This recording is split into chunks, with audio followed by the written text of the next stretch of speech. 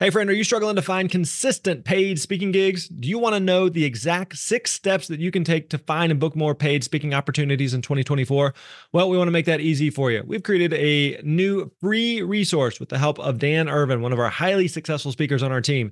Dan has booked over $100,000 in paid speaking gigs in the last few years, and his 6-step process is going to help you maximize your chances of getting booked and paid to speak in any industry. You're going to learn how to get started prospecting, master discovery calls, and proposal emails, and so much more. All you got to do is go to thespeakerlab.com/steps, and we're going to send you this 18-page guide straight to your inbox. Again, that is thespeakerlab.com/steps, and you're going to get that free guide. Hey, thanks for listening. You're awesome.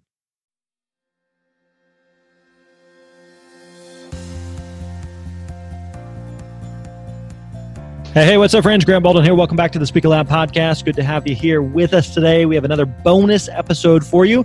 Today, we had a great conversation with Mr. Michael Port, who is the co-founder of Heroic Public Speaking and the author of Steal the Show, which is a great book. We talk about this book. You need to pick up this book, Steal the Show, from speeches to job interviews to deal closing pitches, how to guarantee a standing ovation for all the performances in your life. You need to make sure that you pick up Steal the Show. But we talk about, the current speaking climate, the current speaking industry, and how the COVID situation is going to be affecting that, how it's already affecting it and will continue to affect it. We also talk a lot about how speakers can be working on their speeches, right? The most important marketing tool that you have is your speech. And so we talk about the things that you could be tweaking and improving. Michael gives some great examples of how you can continue to level up in your speaking. We also talk a lot about virtual speaking. And is this something that's temporary? Is this going to be around for a long time? And then finally, we just talk about how do we need to be thinking about this, adjustments, pivots we need to be making in our businesses, and how do we stay positive in the midst of all of this. So great conversation with Michael Port. Let's jump right into it. Enjoy. Hey, what's up, friends? Grant Baldwin here. Hope you're doing well. Hope you are keeping your head up in the midst of this strange, weird world. As you may have been following along, we've been doing a series of these conversations with speakers and those in the speaking industry, just talking about how we can be adapting and adjusting in this COVID-19 world. Excited about today's guest. We're going to be talking with my friend, Mr. Michael Port, author of Steal the Show. If you haven't picked up this book, go get that book. It's a great book you need. If ever there was a time to be working on your talk, now is that time, and that's the book that you need. So, Michael, thanks for joining us. How you doing? How you feeling? I feel very fortunate. Of course, those of us that have the ability to shelter in place at present are certainly very privileged. A lot of folks have to be out there. Yeah. And so there's, folks who are first responders who are taking risk every single day. And, we appreciate them, and we feel blessed to have the opportunities we do. But it's a roller coaster ride, I think, for most people.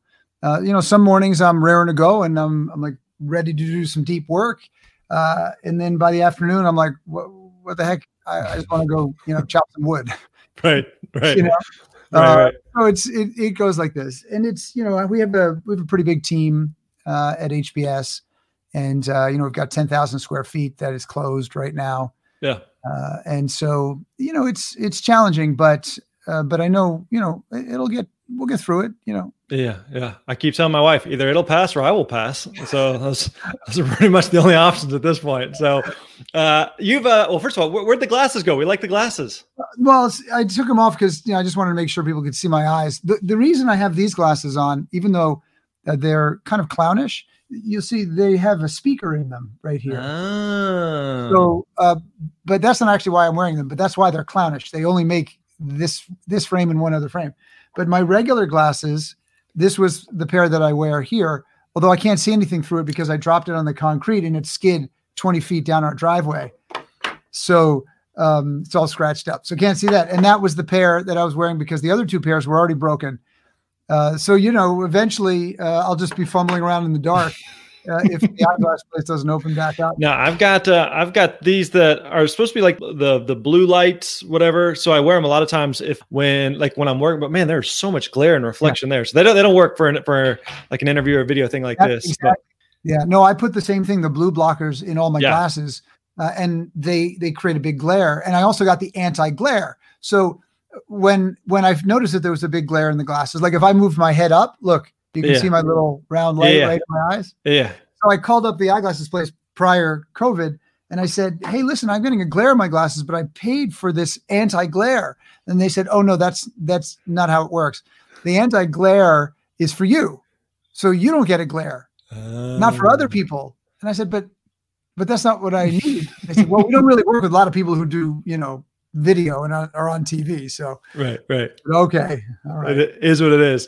Yeah. Now, again, you've been in the speaking industry for a long time. You've seen some the highs and lows of this. The speaking industry is one that it's been around for a long time for everyone, but this is weird right now. So what's kind of your take on it, and how have you been kind of thinking about this in the past few weeks? Sure. So I started in 2003. So I've certainly seen lots of ups and downs over the years. And 2008 was pretty tough that year. It came back, pretty quickly because it never stopped. And that's the big difference between then and now. Yeah. In 2008, things certainly slowed down. People didn't want to pay as much. There might have been fewer opportunities, but the gigs were still there. Yeah. Events were still happening. This, with everything being shut down, it really is quite different. And unfortunately, I do think it's going to be a slow recovery. I don't think it's going to come flooding back because there's just too much risk to the event planners and the organizations that are putting on events to make big financial commitments until they know that people can sit shoulder to shoulder. Right. And we probably are going to need a vaccine or at least much, much, much better testing in place before we get there. So unfortunately, I don't, I'm not clairvoyant, so I can't make predictions about the future. But it does seem to be something that's going to take a little, while to come back. And what that tells me is that you can't be average coming out of this. Yeah. You've got to be best in class. The work that that you do as a performer is got to be transformational, because as the events start to come back, they're gonna try to get the best that they can, and the best will be available. So I think that what it will do, and I actually like this personally, is I think it'll keep raising the bar for speakers. And I think that if the industry raises the bar, then the speakers will raise the bar. And one of the reasons that I think sometimes speakers can get away with delivering work that is not particularly deep work, but just based on their expertise, because, answering questions based on your expertise is certainly helpful to folks, but it may not be a transformational keynote type experience that people want to pay a lot of money for. Right. So if the industry expects more, then the speakers will start to step up and deliver more. And as the speakers deliver more, the industry will go, wow, we're getting even more, so we'll expect more. And ultimately, I think that's good for the industry, and I think it's great for audiences. What are some things that speakers should be doing and working on right now? Because I know one of the things that speakers, especially speakers who are busy, who are speaking full time, they have a lot going on. They find a talk, or they find a story, or they find a bit that works, and you may tweak it, from time to time. It's like, for the most part, I know it's there, it works, and so it's easy to kind of fall into these habits, these routines, where we don't do much with it because we know it works. And the other side of it is going like, I'd love to work on it, but I don't have the time. And now all of a sudden speakers have nothing but time. Sure. So what are ways that speakers could be maximizing this time right now to improve their talk and just to improve their overall performance as speakers? Yeah, sure. So, a lot of speakers use their live performances as rehearsals. It's often how they improve the speech by delivering the speech. Right. And certainly, that can work over time. But when you have an extended period of time where you can do really deep work and you can actually block out a rehearsal process, well, now you're able to invent and reinvent your speech in ways that you might not have even thought of before, because when you rehearse in front of an audience, you're not actually testing different choices. You're often just seeing what works. And then you say, well, that seemed to work, I'll stick with that. Right. But our rehearsal process is designed to do a couple things. Number one, help us make bigger choices that raise the stakes for the audience. Mm-hmm. The rehearsal process, if you're not familiar with it, if you haven't done a lot of it, often one thinks that the rehearsal process is just running through the material, almost like a warm-up.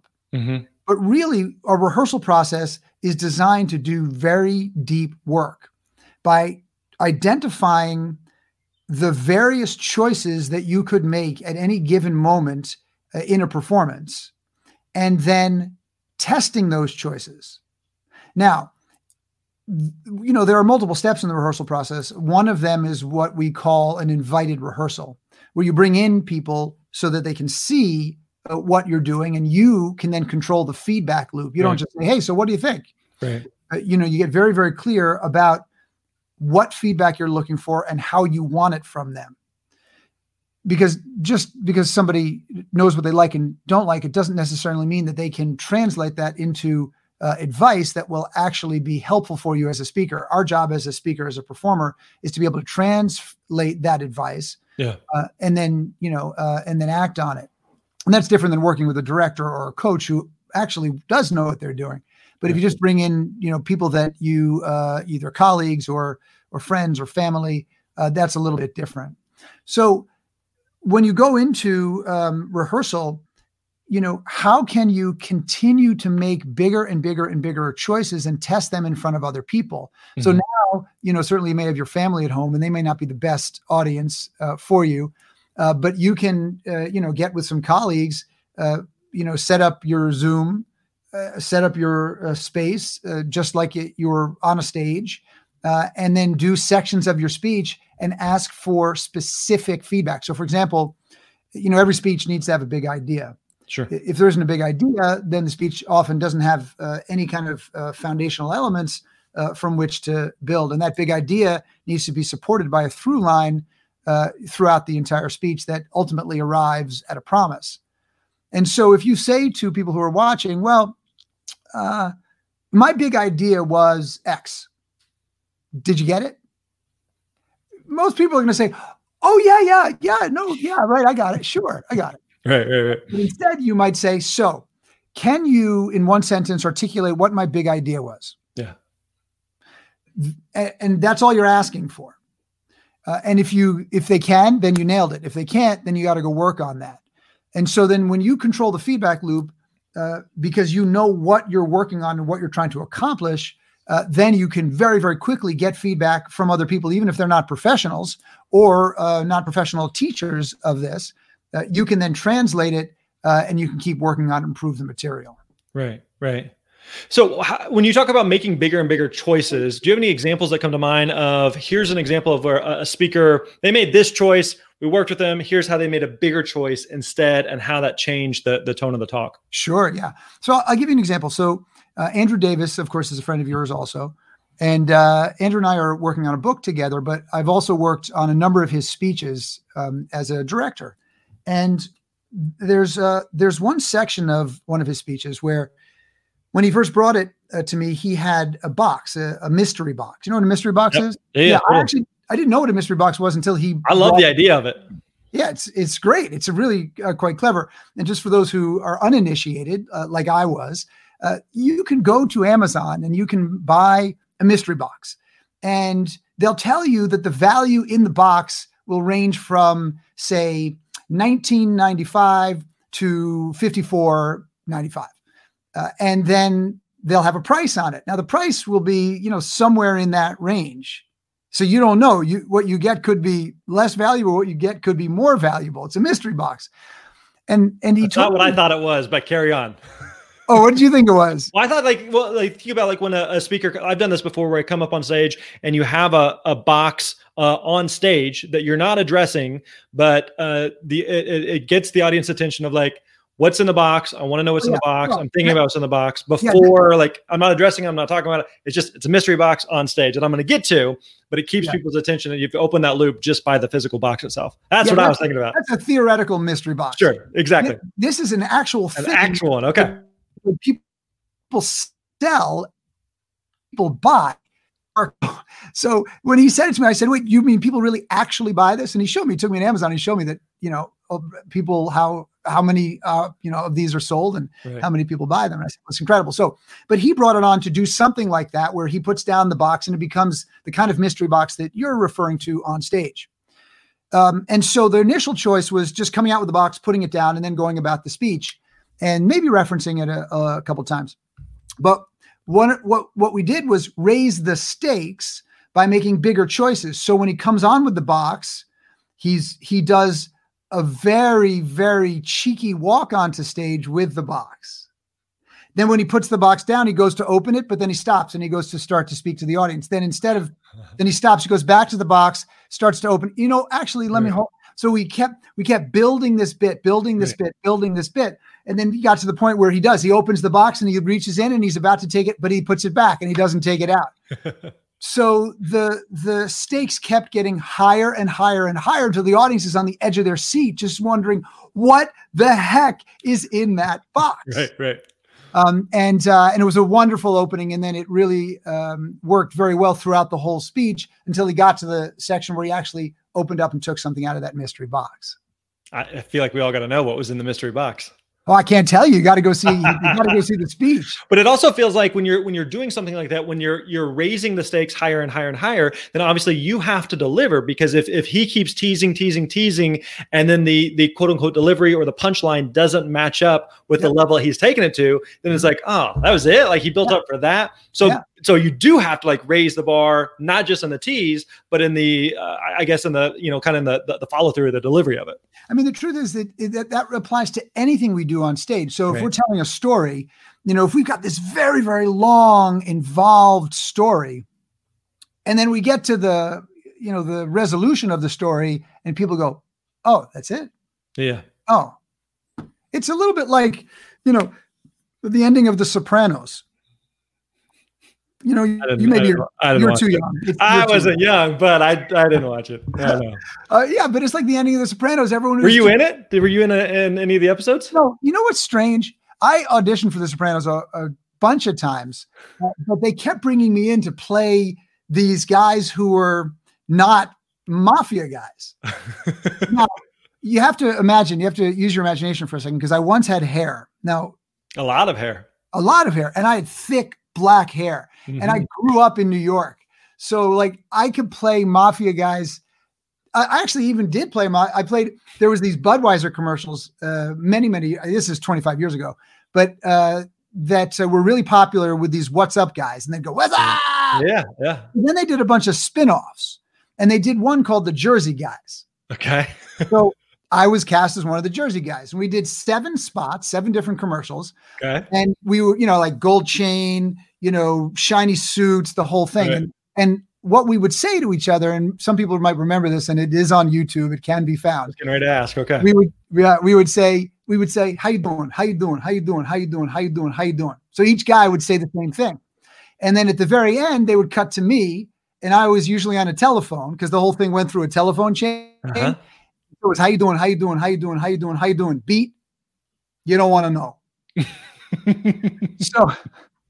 So anyhow, so the mafia guy, but the point is that I never got to audition for one of those characters. Yeah. So I was always auditioning for these sort of waspy, like, tennis pro guys or something, which didn't fit.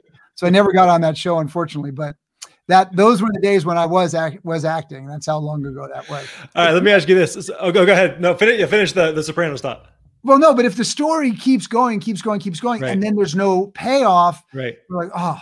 So the length of our story often needs to be proportionate to the payoff that the audience gets from it. Right. I'll give you another example of raising the stakes.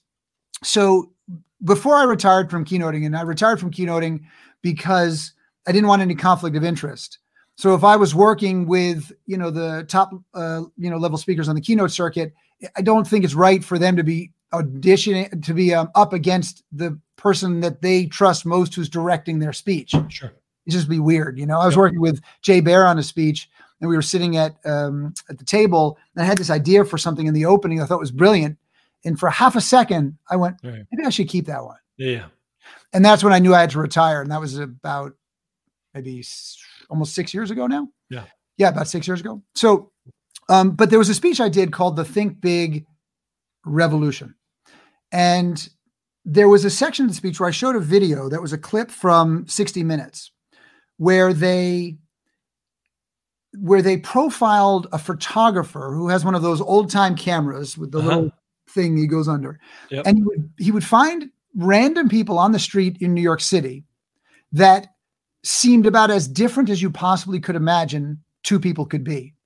And then he would somehow convince them to get into very, very personal, intimate poses with each other, not sexual in nature, but just intimate, personal.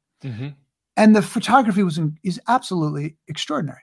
And so there was a section in the speech where I showed this video. And in earlier drafts of the speech, I was working on it where I showed it and then I talked about it. I thought, I don't know, the stakes are not high enough because there's no risk for the audience at this time. All they do is see it. They watch it. They may shed a tear. I may be able to intellectually get them to see how important this kind of human interaction is and this intimacy is. But how do I raise the stakes? So then I thought, well, I need to have them do it. Now, I show the video. They would, usually shed some tears because it's really moving. And then I'd say, hey, you know what? Now we're going to do it. And I could hear, you could feel them go, wait, what? That's not what I signed up for. Yeah, exactly. Instead of looking around like, who am I going to be doing this with? Right. So I said, yeah. Here's what's going to happen. I'm going to show in slide form the pictures that he took. And then you're going to get in groups of 5 and you're going to get into those poses and take pictures with your phones, etc. And I outlined some other rules to keep it safe. Sure. And it immediately raised the stakes. Yeah.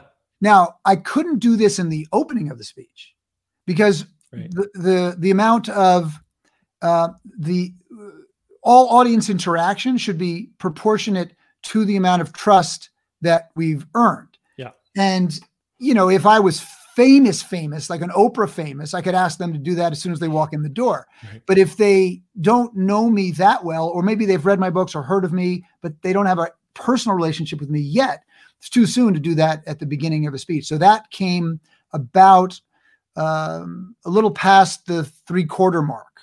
Yeah. And so the way I designed the speech is I kept asking for more and more and more and more and more throughout the speech until the climax at the end when I would ask the most of them. Right. Because, I heard Andrew Stanton, who is one of the principals at Pixar, once said that when they think of a perfect film, they think of a 4. Like a 4 is a perfect film. And so their job is to give the audience 2, and they expect the audience to give them 2. Because if you give the audience 4 and you don't expect them to give you anything, then they just sort of sit back and they don't have to do any work. Right. It just washes over them.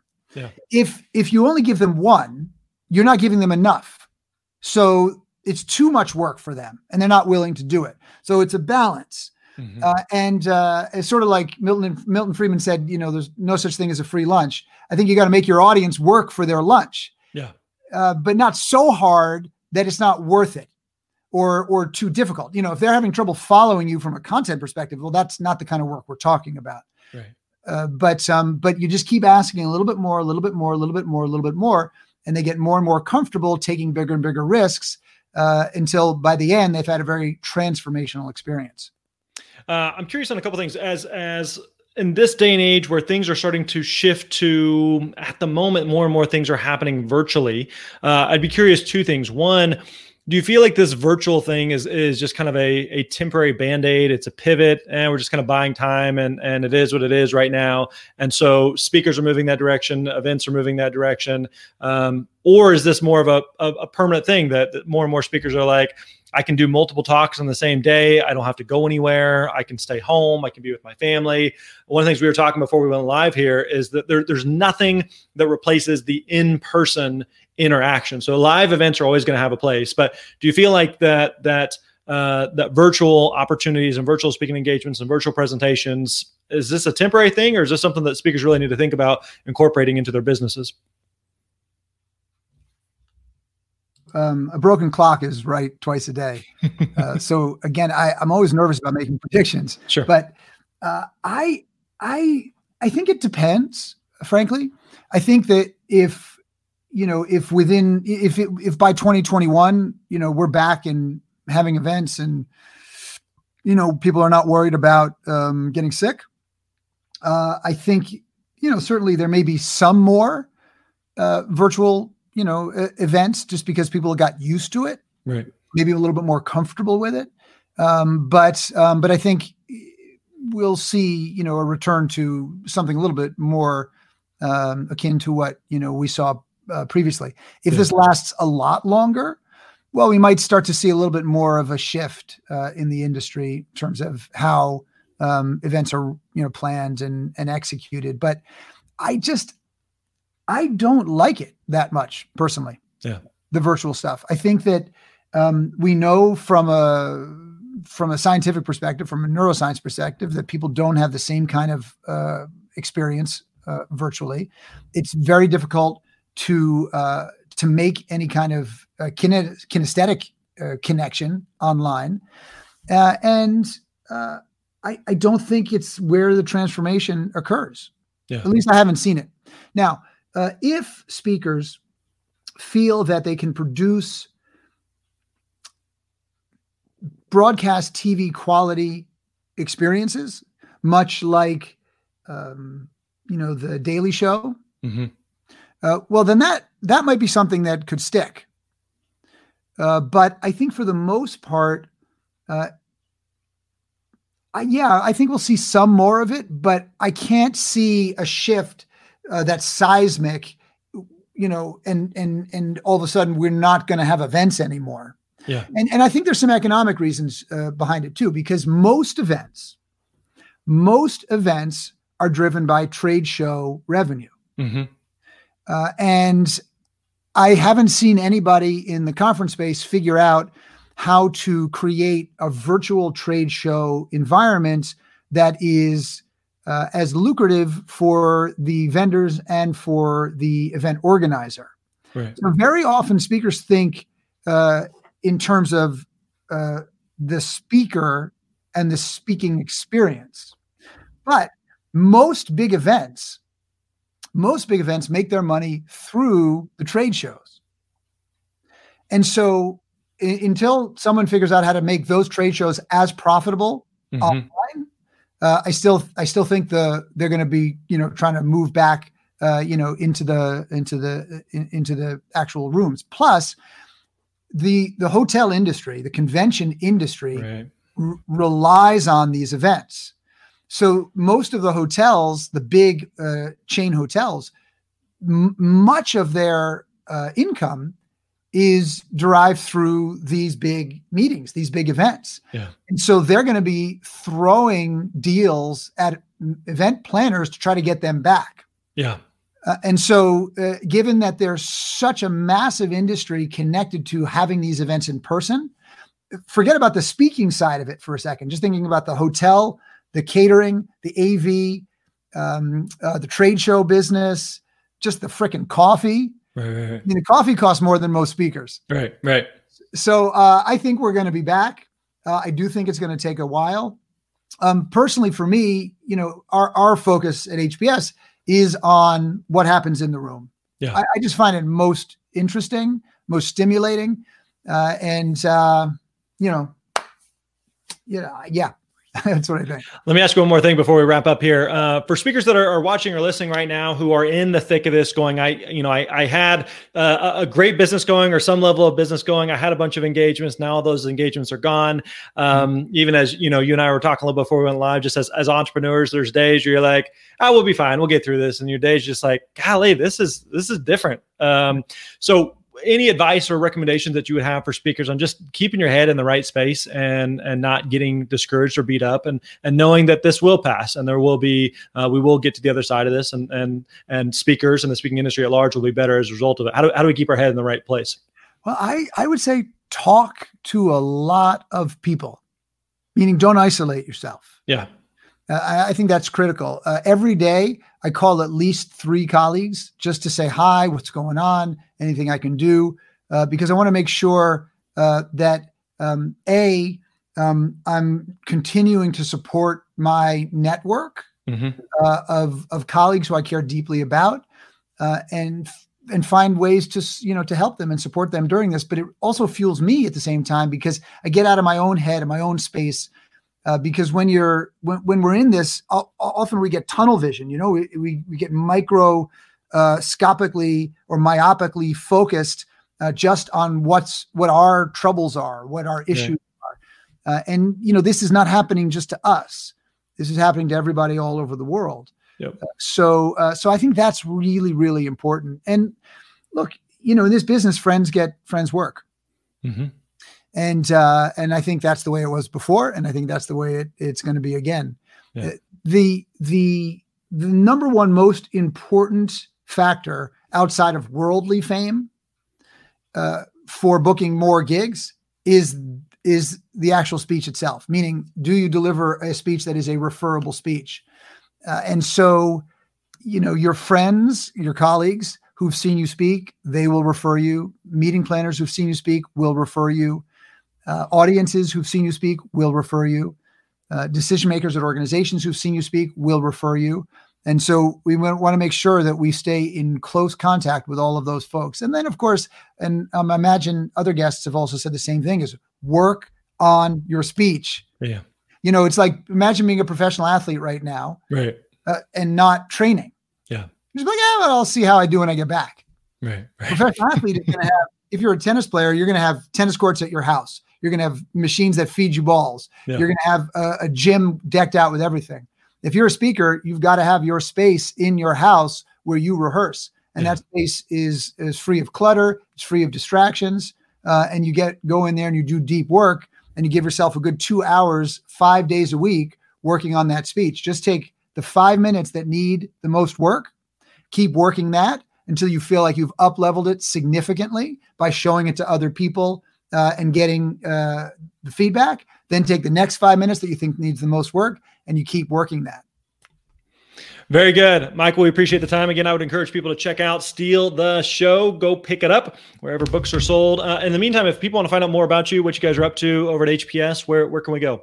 Yeah. So heroicpublicspeaking.com, heroicpublicspeaking.com. We've got a virtual performances primer that we've created, which is very, very comprehensive. So if people are doing more virtual work, they can go check that out. They can download that for free.